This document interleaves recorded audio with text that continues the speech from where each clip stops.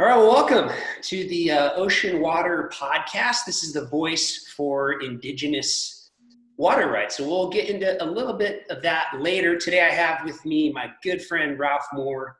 For those of you who don't know Ralph, Ralph is someone that I look up to, someone that I admire, someone that I get advice from, like a mentor of mine.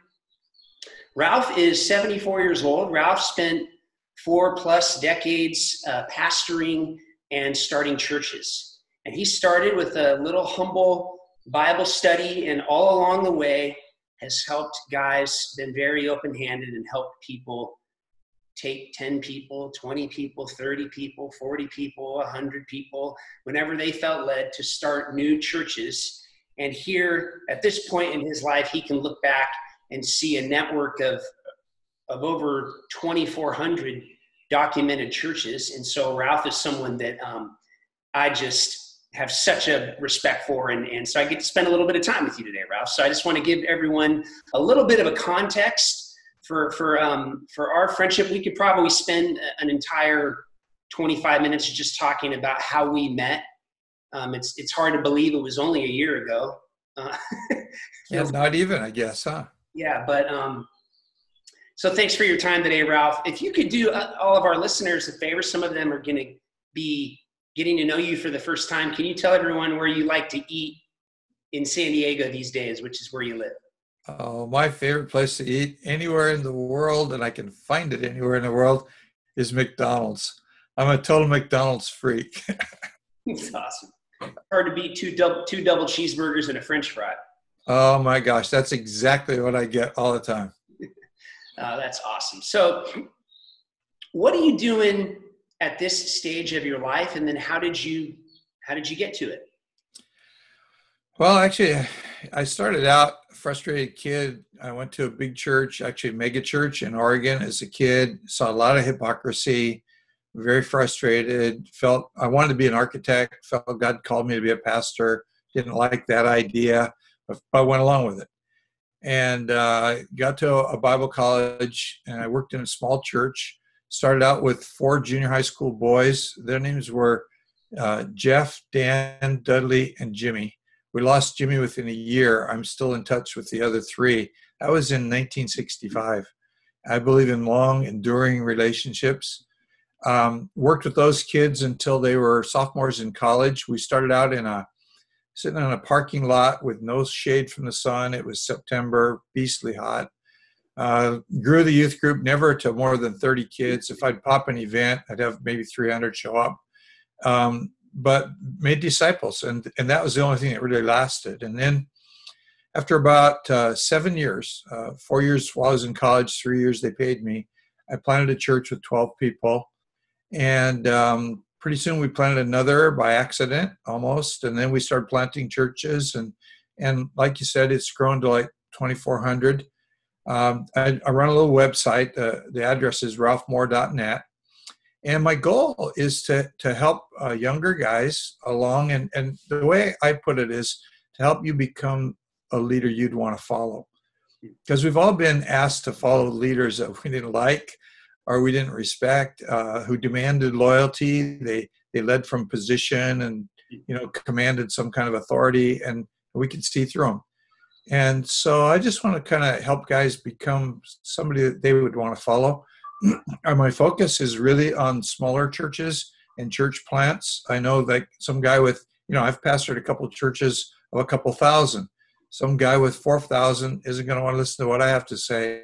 I'm looking for the guys of churches of maybe 500 and less, especially new churches like yours, because those are the guys that they're looking to change. They're looking to change the world around them.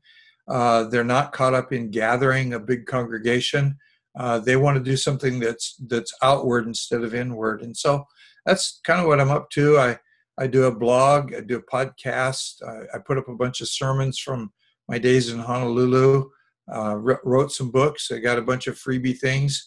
So I just want to do what I can to help. I'm retired. I don't really need any money. So, I travel around a lot. I still raise money and go to third world countries, although the pandemic is kind of goofing that up a little bit. But I do what I can. And, the Lord still made me strong. And so I want to use it for him. So awesome. Is there anything that current Ralph would have told young Ralph? Like, is there anything that you wish you'd known when you started out that you didn't, that you look back? Well, I can look back at the big regret that I have, and that's that we started all these churches, and it's really hard for me to call it a movement. People call it that. It's really hard to call it a network, because when we got started, we were in a denomination, and when we planted a church, they pretty much owned it.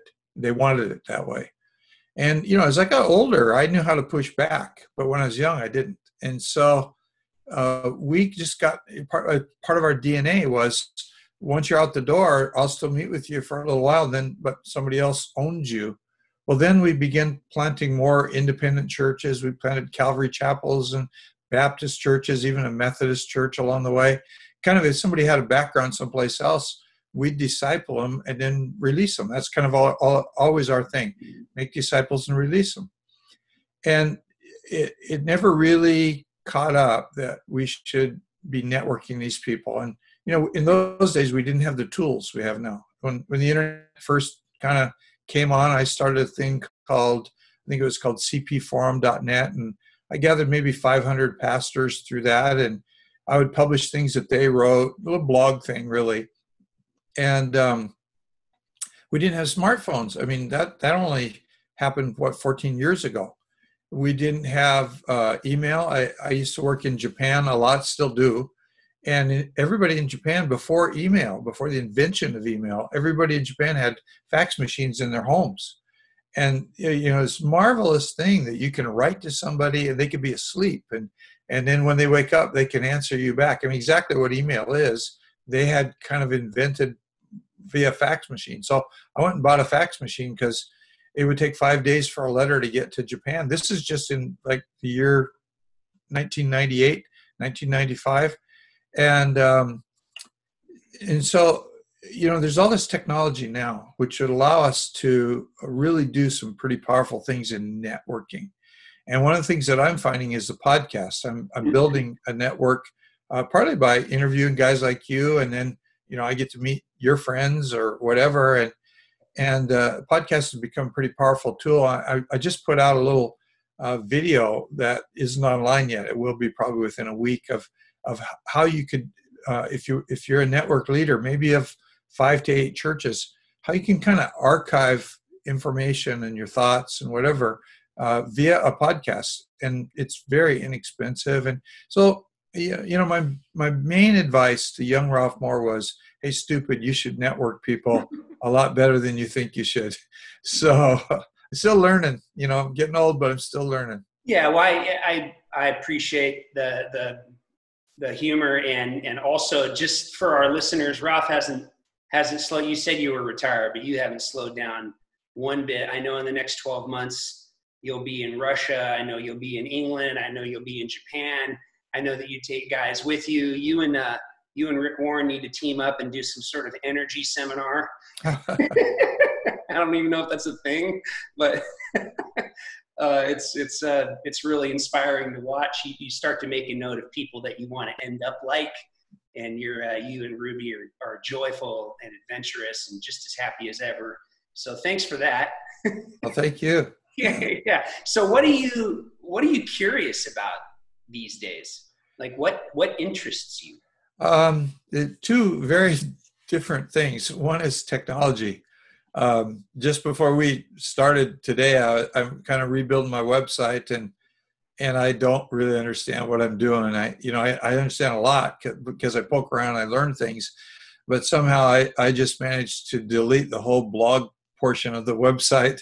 I can find the posts, but I can't put the page back up. So I know where I'm spending my afternoon. And honestly, it's kind of fun for me. I like the challenge and enjoy, it's like every 3 weeks I'm learning a new piece of software just because I'm trying to build out my ways of communicating with people. And the other entirely opposite thing is I'm learning to paint with acrylics, like oil painting, only with acrylics because it dries faster and it fits the lifestyle of somebody who travels a lot.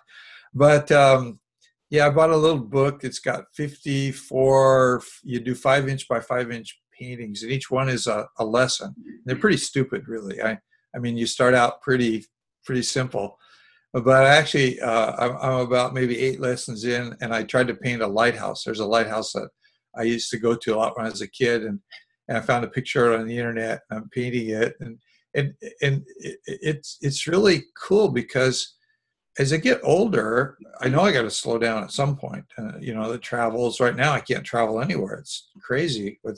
I'm supposed to go to England and Ireland in about 2 months, and I'm not sure that it'll be safe. And so that's going to change my world.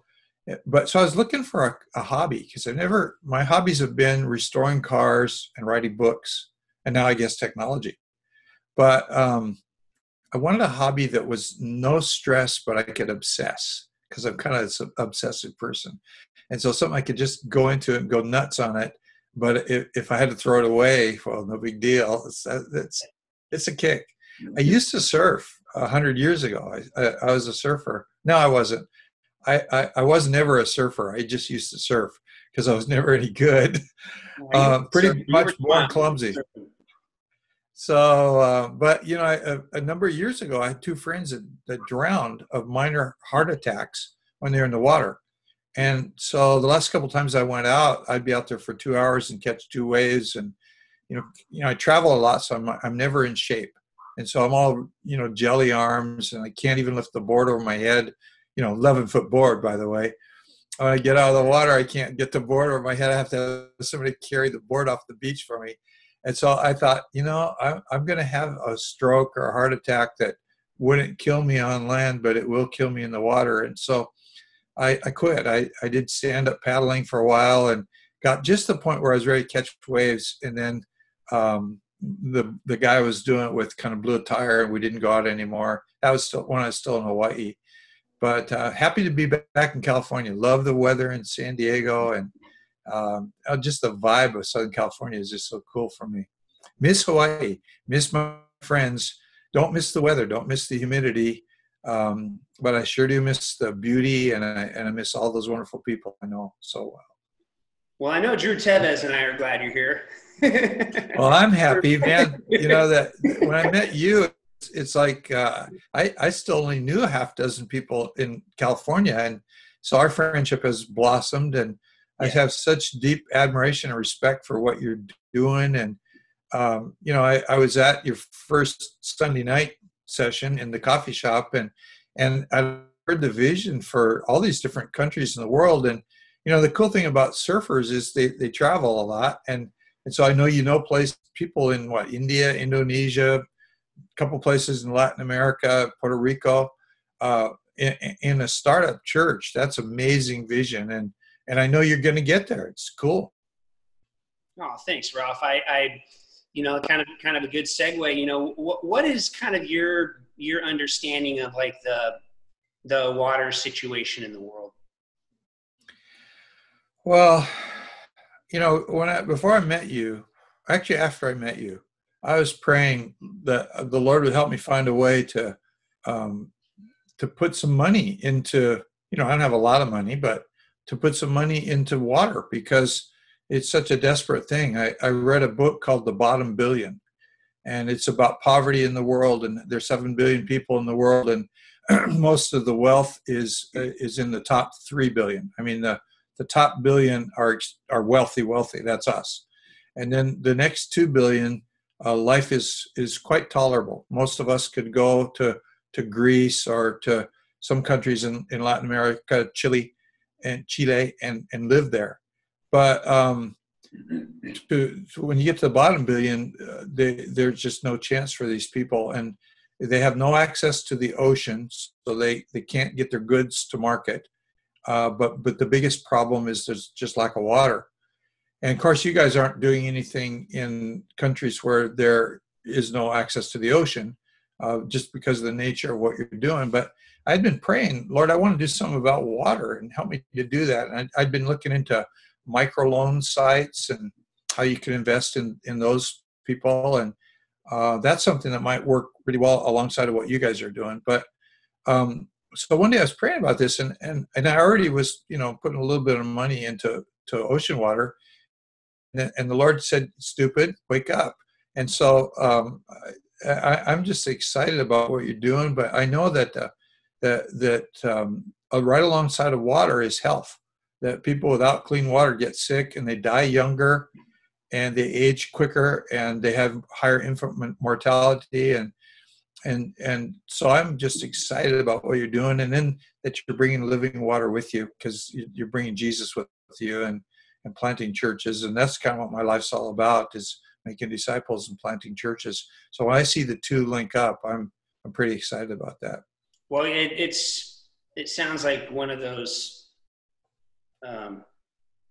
meaningless cliches that we've heard in church before, where you hear people say, well, you meet people at the right time, and I don't know what other meaningless cliche I could possibly refer to when I describe how you and I met.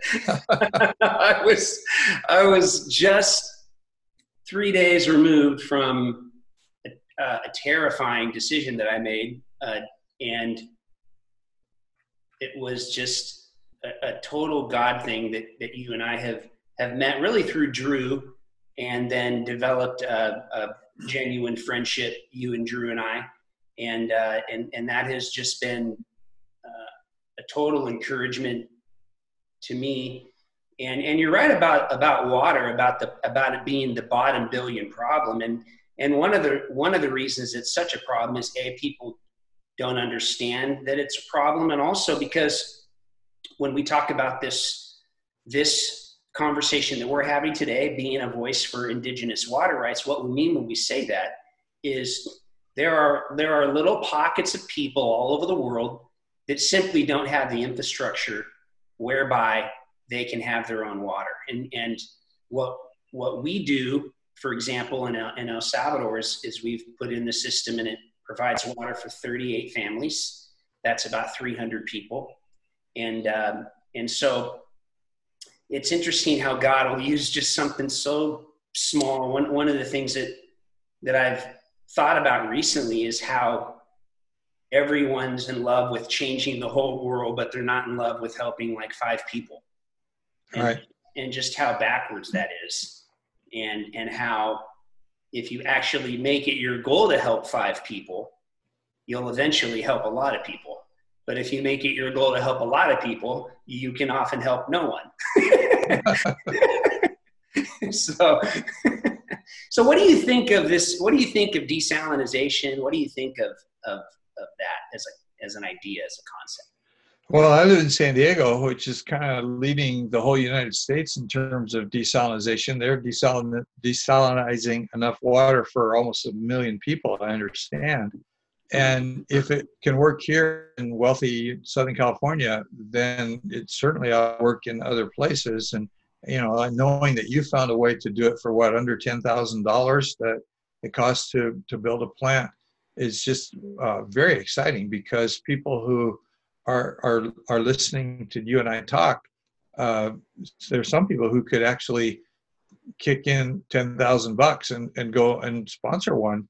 And the cool thing is that with your connections and Drew, my pastor, I'm gonna put your podcast on my podcast. I just want to take your recording and put it on my podcast, because you're saying some pretty cool things, and I want other people to hear it. But what our little church, Aloha Church, my pastor Drew Tevis, I grew up in the church I pastored in Honolulu. Now he's my pastor, and what you guys are doing in El Salvador, seeing 2 startup churches really get out of themselves and invest huge percentage of income and time and whatever in another country is just very exciting to me, just to be part of it. I'm thrilled. Well, and that's a good segue. The backdrop that I have behind me is yes, it's a nice photo, but it's also a personal photo. The guy inside that tube right there is Drew and I's good friend.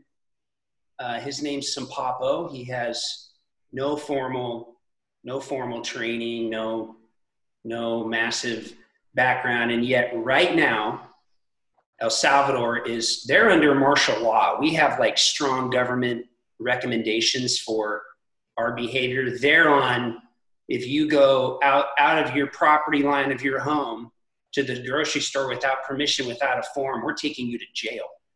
Wow. And right now, our friend Simpapo this week is providing water to all 38 families in Palmercito and food. Wow. And I took those photos, and Drew and I were literally almost got trapped there because of this crisis, and changed flights and came home. And the last day that we were there, we turned over the keys and all of the responsibility to the guy in this surf photo. And then COVID-19 hit, and Simpapo called me and said, I can't believe all of the responsibility that I have now. and I just laughed, and I said, well, brother, welcome to the club. Yeah, that's cool. Yeah, it is cool. And yeah, it's been it's interesting to see how, God just keeps wanting us to sort of take the next step. That's kind of been like a little bit of my journey. Do you have anything else that you want to say to myself, to Drew, to anybody, who's gonna tune in on this today, Ralph? Yeah, I got some advice. Keep on keeping on.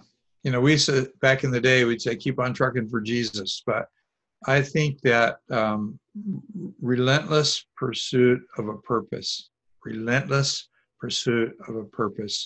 is the most valuable advice that I can give to anybody. It's all about persevering. And, I can't tell you the number of times I just wanted to quit. I went to 2 different Bible college and a seminary and all that. And so I don't know how to earn a living other than being a pastor. And it's probably a very good thing, because there have been a lot of times I would have quit, but I didn't. And I'm so glad that I didn't at this point in life, because I can see fruit where I used to think I was staring at a blank wall someplace. I now see fruit. And just keep on keeping on. Keep doing what you're doing, and follow the path where the Lord leads you. Thank you so much, Ralph. I think I can say on behalf of everybody who's going to hear this today, wherever this is shared, thank you for your time and for the wisdom that you're able to give off to us today. And then one more favor, if I could ask, you've got so much to share. Could we do this again in the next few months and Sure. do a different set of questions so we can keep getting what we can from you? Yeah, I'd love it. I'd really love it. Thank you so much, Ralph. Appreciate it. Yeah. Okay, so couple things. One is, do you have Dropbox? Can you send me the recording? I do, yeah. Good. Yeah, if you could shoot me the recording, then I'll